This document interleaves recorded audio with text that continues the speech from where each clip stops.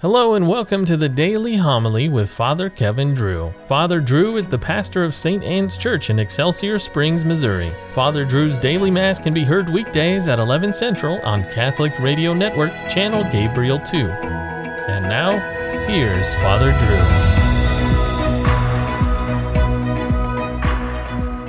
Drew. A reading from the first letter of St. John. Children, let no one deceive you. The person who acts in righteousness is righteous, just as he is righteous. Whoever sins belongs to the devil, because the devil has sinned from the beginning. Indeed, the Son of God was revealed to destroy the works of the devil. No one who is begotten by God commits sin, because God's seed remains in him. He cannot sin because he is begotten by God. In this way, the children of God and the children of the devil are made plain. No one who fails to act in righteousness belongs to God, nor anyone who does not love his brother. The word of the Lord. All the ends of the earth have seen the saving power of God. Sing to the Lord a new song, for he has done wondrous deeds. His right hand has won victory for him, his holy arm. Let the sea and what fills it resound, the world and those who dwell in it. Let the rivers clap their hands, the mountains shout with them for joy before the Lord. And the Lord comes, he comes to rule the earth. He will rule the world with justice and the peoples with equity.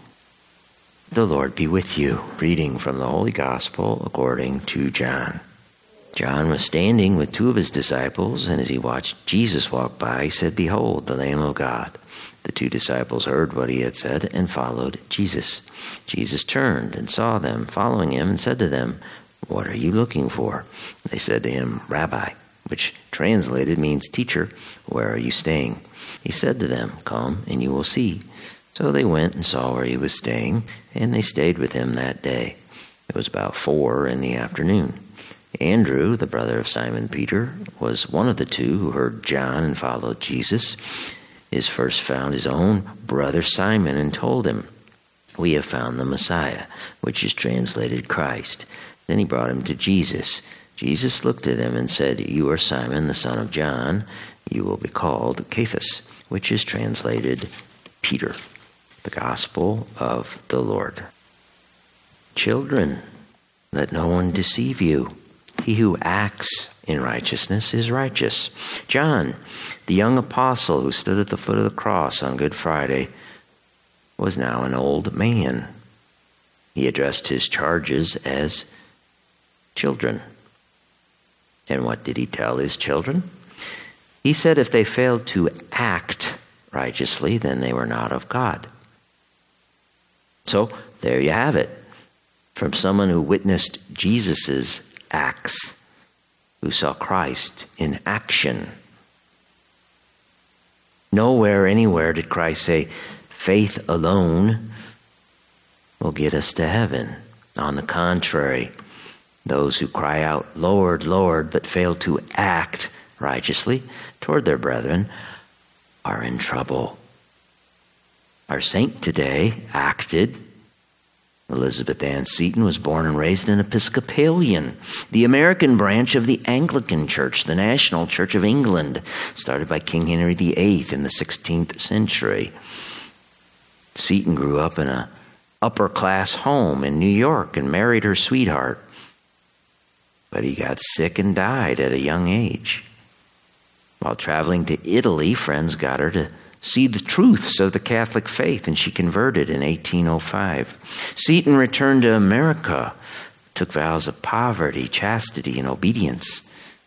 And in the face of anti-Catholic prejudice in the Protestant United States, Seton helped begin her own religious community and the first free Catholic school in America.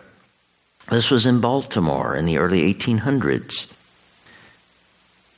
Becoming known as Mother Seton, she helped start a string of parochial schools before dying of tuberculosis at the age of 46.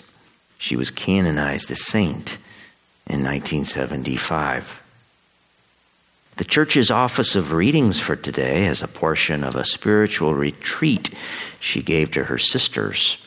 Seton showed her charges how to do the will of God by acting. but never acting in extremes. She told them if they were focused on God, they would always act with discipline and moderation. Our dear Savior, she said, was never in extremes. Quote, you think it very hard to lead a life of such restraint unless you keep your eye of faith always open. Perseverance is a great grace. To go on gaining and advancing every day, we must be resolute and bear and suffer as our blessed forerunners did. Which of them gained heaven without a struggle? What are our real trials? Mother Seton asked. Pride, discontent, impatience, fretfulness. That was all child's play, she said, when looked at with the eyes of faith. Be above the vain fears of nature and efforts of your enemy. You are children of eternity. Children, Seton called her spiritual daughters. Your immortal crown awaits you, and the Father waits there to reward your duty and love. Duty and love are, of course, actions that manifest our faith. Quote, you may indeed sow, there's more action. You may indeed sow here in tears, but you may be sure there in heaven to reap in joy, Seton told her daughters. How beautiful for our ears. Perseverance is a great grace. Whoever gained heaven without a struggle.